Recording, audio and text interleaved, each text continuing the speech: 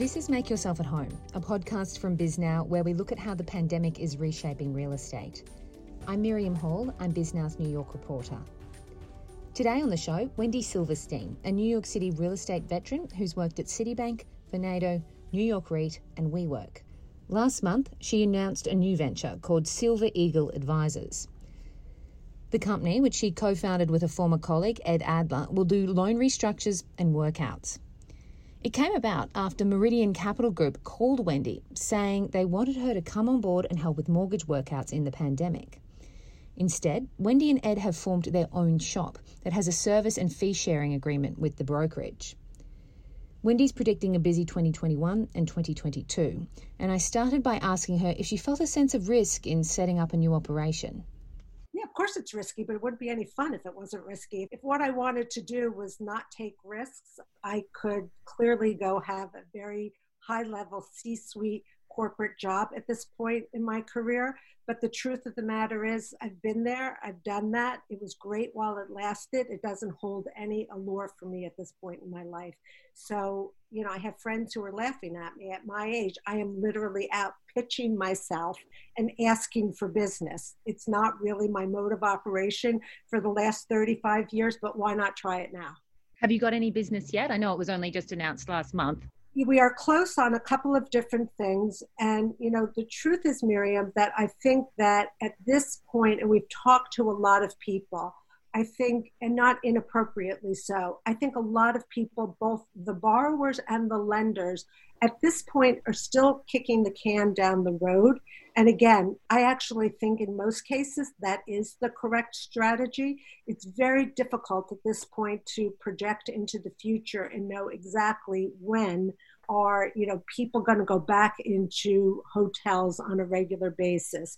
When are people really going to go back into the office? When is the migration out of New York going to stop? When are rents going to drop low enough that people who maybe never could afford to live in New York are going to start moving in?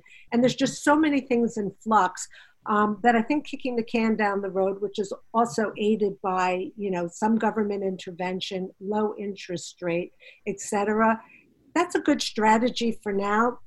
And people are feeding the projects. My personal opinion is that there's going to be a lot more pain before this gets better.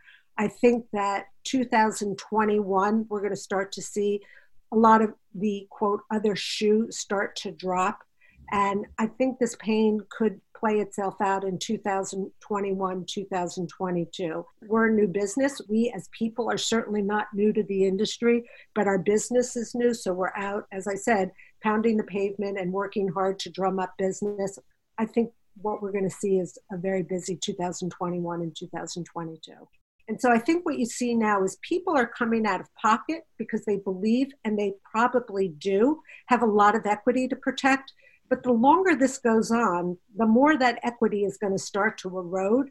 And the more people, borrowers are just not necessarily going to be able to continue to support the property, or at least support it at the equity level. And so, as I said, I think that lenders are giving short forbearances. I think borrowers are, making capital available to carry the properties. But if this goes on, as unfortunately I think it probably will, for much longer, that's going to get harder and harder to do. And then the conversations around what can be done and who will do what are going to start to get tougher. When you say workouts and loan restructurings, it feels like a very big blanket term. And get specific of what you expect you'll be doing over the next 6 months or so. I mean, it will literally range from everything other than asking, I guess in its simplest terms, if you ask for forbearance and that you won't pay currently now, but at some point in the future when things recover, you will have a catch-up, so to speak, and pay everything back in full. That would be sort of the easiest. To all the way, I give up, here are the keys, please take them. And some people may take for granted that just because you offer the keys, the lender's going to take them. That's not always the case. They're not necessarily, forced to do it. You can write that into your contract up front. Lesson learned if you've ever been to that scenario and found out you actually can't toss the keys. Sometimes you've signed up for guarantees that last even after you've tossed the keys. So there's just give me a little time, I'll make you whole, to here's the property back, you can have it, I can't deal with it anymore, and hope they take it. And then there's everything in between. And the everything in between is where most of the activity takes place. And to simplify it, and there's nothing simple about it because every situation is different, I think that most people who are in the equity position and want to protect the property, but if there's a strong case to be made that the lender today is potentially impaired, meaning that their loan is not in the money because of the diminution in value of the property given the facts and circumstances surrounding it, they may want to put in their fresh capital, if you will, not at the bottom of the capital structure as equity, but somewhere above the last dollar of debt. And that's what you call a note restructure, an AB note. It may be that you cut off a piece of the bottom debt and create what's called a hope certificate. And basically, it starts to share the pain on where it might be if people were not willing to put in any money and the lenders took it back. Remember, lenders, just because they've made a loan, doesn't mean that they can't lose money too.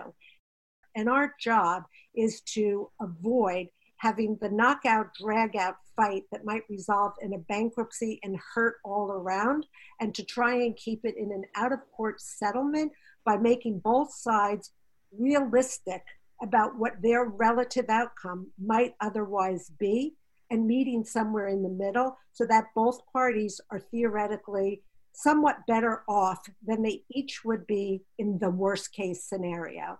That's really how you get, and I'm not saying people wind up happy, but they should wind up less unhappy than they would otherwise be. And it's really important, particularly for borrowers who have problems, to be realistic about what a lender is or isn't going to do for them and what they, the borrower, needs to bring to the table. Because if you think you're going to get relief because, the world got bad and you have nothing to offer, I think those borrowers are going to be disappointed. Where do you think, people keep saying, the distress isn't here yet, but it's coming. Is it retail and hospitality? Retail and hospitality clearly is already distressed. I think that there's been very little price discovery with respect to what the, quote, new value is of some of these properties. My personal opinion is that, we don't know when hotels are going to recover. The longer it takes for people to feel safe. Movie theaters are getting killed because they opened up, but nobody went. And so, Regal, I think, announced today that it's shutting down again. And so each one is going to be a story into itself, very, very dependent upon what's going to happen.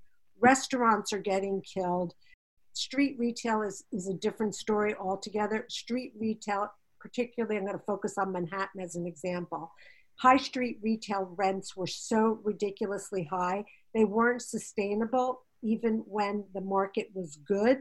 My personal opinion is after some pain is felt, and it will be felt, unfortunately, by both landlords and lenders who lent against, very, very high rents for high street retail, the rents have just got to be a fraction of what they are so that businesses feel safe taking the risk to open up, that they can, cover their rent and make a profit. My personal opinion is you're going to see green sprouts, but not until the people who own it at the high basis, the lenders and the landlords, take a significant amount of pain and we let those assets reprice and the rents reprice. I know that it's hard to predict because it's you can't really forecast, but where is there an area that you're expecting most of your business to be? I think a lot of business will come out of the CMBS world where you tend to see higher leverage and no recourse or limited recourse. There's certainly recourse carve-outs for filing bankruptcy, but I think the borrowers actually have sometimes more leverage, believe it or not, because they can give back the keys. Not that they necessarily want to. On the other hand, the servicers can be very difficult to deal with But at the end of the day, that's not a personal relationship. By the time a CMBS loan gets into special servicing, the special servicer is not customer oriented per se. They're fiduciary to the trust that holds the CMBS. Their job is to maximize value. So you really get into a discussion once again of where is value, what's the right way to get there, what's the relative sharing of pain. But the borrower in that case, a borrower without recourse, and the more operationally intensive or complex the asset is, the borrower actually has some real leverage in that negotiation to try and work something out. So I think anything that was transitional in nature, you may have had a construction loan to do a major rehab on an office building with a lease-up schedule, all of which was highly underwritable pre-COVID. It's a very different underwriting now. But the truth of the matter is, whether it's a bank, and that's more often a bank than it is a CMBS or a debt fund who specializes in doing transitional assets, that's just not an easy situation for anybody. So again, I think that the borrower there has some leverage, and the lender in that case probably wants to work with the borrower, if the borrower is being reasonable, to keep it in their hands, because it's not a great situation for a lender to take over a transitional asset that needs to have either its improvement completed and or leased up. Lenders are not in the business of leasing up buildings. And yes, they can hire brokerage firms to do it, but that's all you need is a lender in possession with a brokerage firm to signal, come ask for some cheap rents, because clearly this is not a long-term holder. So it's not necessarily going to be, you haven't paid, you owe us money, we're taking it back. No, it's rarely that simple. It's rarely that simple. That's what makes it fun. That's what makes it hard work. And that's what makes it complex. There's been a lot of talk about retail and hospitality, but I was just reading there's billions of CMBS loans backed by office buildings in major cities that have major leases expiring in the next 2 years. What do you think about that? Major leases expiring in the next 2 years is ordinary course for office buildings. Office buildings tend to sign, especially in major cities, 10-year leases. Some cities 5 to 7 is more typical, but that means you have somewhere between 10 and 20% of every building rolling every year. And when these buildings are large, because they could be 500,000 square feet, 1 million square feet, sometimes even bigger, that's a lot of square footage. That is the office leasing business. So clearly, anybody and almost every landlord is going to have space rolling in their building somewhere, is going to be facing, depending upon when the original lease was put into place, the potential for a rent roll down. The question is going to be, and that's a much larger question, what's going to be the future of office usage? And it's clearly something that's going to evolve. I happen to be a believer that office usage will change, but not as drastically as some people think, because I don't believe work from home for everybody is a solution that's viable for business. And I don't think people actually want it either. On balance, I think it's not going to be a positive for office owners. I don't think it's going to be hugely negative over time. I think the pendulum's going to swing too far, and that people are going to cut back on office space and then realize it doesn't work so well. You wouldn't predict then there's going to be a wave of foreclosures in the office space? Listen, a wave, no. Will there be isolated cases of foreclosure? For sure, because their buildings were empty, expecting to be leased up, or were leased up but are going empty during a difficult time when whatever was previously underwritten, for the most part, is probably, I would say, is almost inevitably not achievable. And the question is, how much is it going to be off by? Some landlords are super well capitalized and they're going to ride it through no matter what. And some who are, riding the wave up and just don't have the financial wherewithal to ride it out, sure, those properties are going to change hands, and they should. So the earliest part of your career, as you said, was at Citibank in corporate debt restructuring in the early 90s. Are you pulling on any of that experience now, do you think? Are there similarities? this cycle, am I drawing on from early 1990s? Sure, I'd like to think I learned a lot in the 30 years since then. So that was like, drinking from a fire hose because we were so young and got to do so many interesting things. But yeah, of course, you learn every step of the way. This one is going to have unique challenges, both because of it's not only, it's a global shutdown, or it was a global shutdown. It's certainly a national, and in New York City, where I think we'll have a lot of work, a local shutdown that's unprecedented. The other thing that makes it particularly interesting is that in prior cycles, both prior cycles, there was deep financial distress amongst the bank and lending institutions. That is not the case at all. And I expect that is going to very much impact the behavior of the banks in these situations.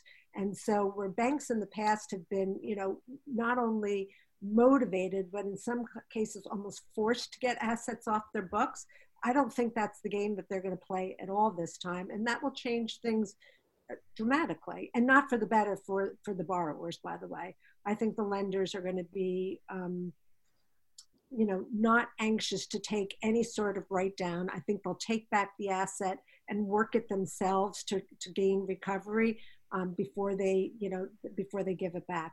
The other thing that's certainly true for the 08-09 coming out of that recession, and what I think will be even more true in this recession, which was not the case in the early 90s, there is tremendous capital on the sideline waiting for distress.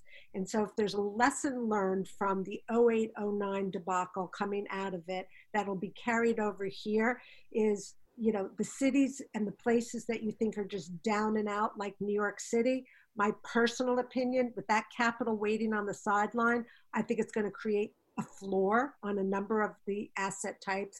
And I think that the capital is going to come in once again. You obviously really enjoy challenges. You left Vornado to take on the CEO role at New York REIT in 2017. Your whole job was to liquidate everything there, the portfolio of more than 4 million square feet. And then from there, you went to WeWork to head up its real estate fund, and you left amid the turmoil of the IPO, I believe just before they killed the plans to go public. What's your view on WeWork's chance of surviving through this health and economic crisis? I think it's really interesting. My personal opinion is that SoftBank missed a big opportunity when it rescued WeWork in the fall of 19 to not put it through what I would call a restructuring reorganization. And at that point to reject some of the leases that I think they're trying to get out of now, and probably a whole lot more. In my personal opinion, that would have been a better approach for the company going forward. But with that said, by bringing in Sandeep Mathrani, who is a former colleague of mine, I think we overlapped for 8 years at Vornado. He's a very, very strong real estate investor, owner, operator. And at the end of the day, WeWork is a real estate company, and it's being run like a real estate company now. So putting aside my personal opinion that I think maybe they have a few too many leases around the world that they don't necessarily need, they should be well positioned to service what I think is something that WeWork brought forth in the office leasing world, which is the concept that big businesses, what they referred to and many others referred to as the enterprise customer, major Fortune 500 companies and beyond, but large companies and particularly multinational companies, not for all of their space, but for an increasingly significant piece of their space needs, they want flexibility. And flexibility is not co-working. They don't want to be mixed with other companies or other people. What they really want are shorter lease terms. And that impact on the office market in general is, I think, an imprint that WeWork left. They may have created it. They certainly, if they didn't create it, they certainly accelerated it, and it's here now.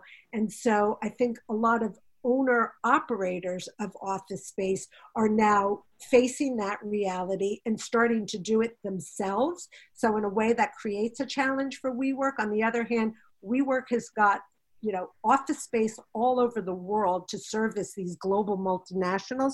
And if you read the press, and I only know at this point what I read in the press, that's their increasing focus. And so that's a big piece of business that they're going to now be challenging the owner operators, whether it's a Vornado, a Tishman, a Brookfield.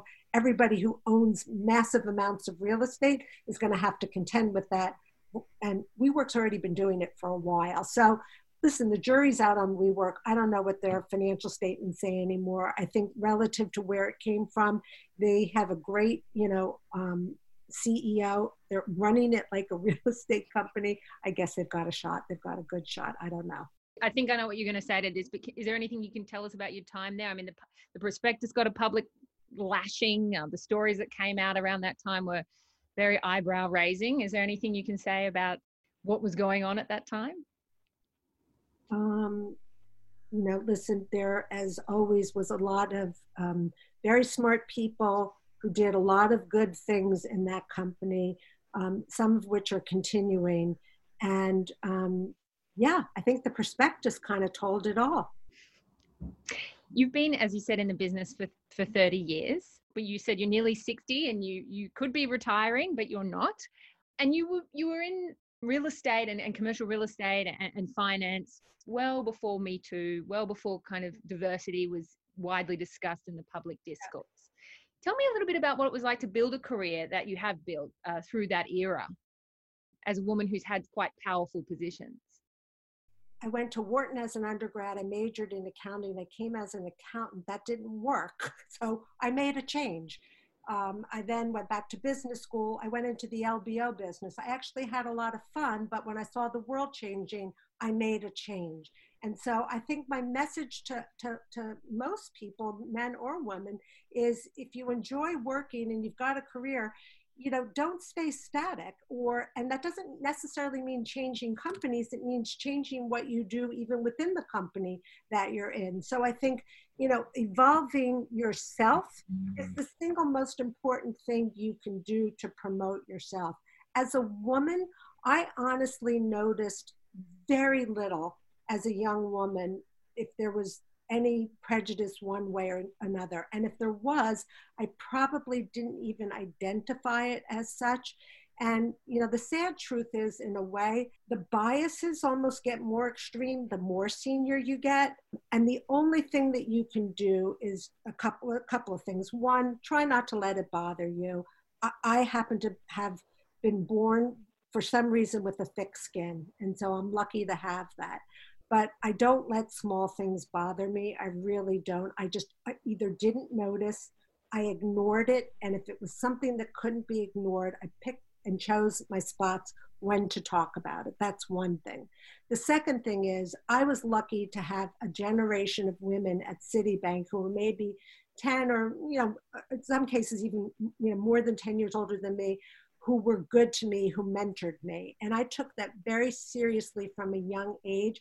And I have spent the last more than 30 years mentoring young people, but women in general. And I know, because I'm friends with so many of them, that women who I mentored with were in their 20s that are now in their 40s, and they're unbelievable mentors to other women.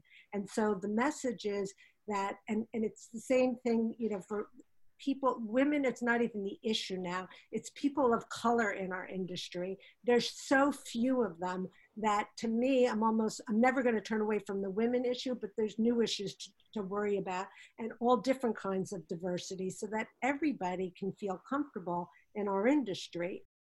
Women have it harder than men. If you're tough, you're going to be called bitchy until they get to know you. And then, you're not really a bitch, and it's all good. And, if you're not outgoing, if you're not a little rough and tumble, probably going to be harder for you than if you are. How do you rate you were talking about, getting more people of color into the industry. And I've been looking for a while at some of the boards at some of the biggest real estate companies, and they still have very few people of color. They have made a lot of improvements with women, although it is still obviously more dominated by men, but still very few people of color in those top echelons. How do you rate the industries? And that's against a backdrop of a widespread kind of discussion about this. How do you rate the industry's ability to step up and actually make change this time? Listen, I think for the first time, and particularly the women discussion has just been going on for a long time, and it's just a slow grind, but it's happening slowly. I think the discussion around bringing in more diversity and specifically people of color in all the ways that that means has really now started to get some real traction. And so it's early, but I could tell you in the various groups that I'm a part of, women's groups, various real estate groups, it's a discussion. And the discussion only matters if it turns into action. And it's not worth getting into specifics because everybody knows if you have a spot to hire, how are you going to think about that differently? If you hear about a board position or a job that you're not interested in, how are you going to pass that forward a little more specifically to get it into the hands of somebody that might not have gotten that opportunity, that you might not have thought about before? Every single person's just got to try that much harder. Do you think you'll be doing it with your company? I mean, are you going to be setting goals for your company in terms of who you might be working with? I know you're small-ish at the moment. We're super small at the moment. And so the truth of the matter is that my son is one of our employees who I work together at WeWork, and he's totally qualified for the job. That's beside the point. But there wasn't a chance that the second employee was going to be a white male, and it's not. So she has not yet announced her resignation. So I'm not going to get into any more specifics. But yes, it'll 100% factor in, and my partner Ed Adler and I are on the exact same page with regard to that. Wendy, thank you so much for making time for this discussion. Thank you so much, Miriam. I really appreciate you inviting me and listening to what we have to say and all about Silver Eagle Advisors.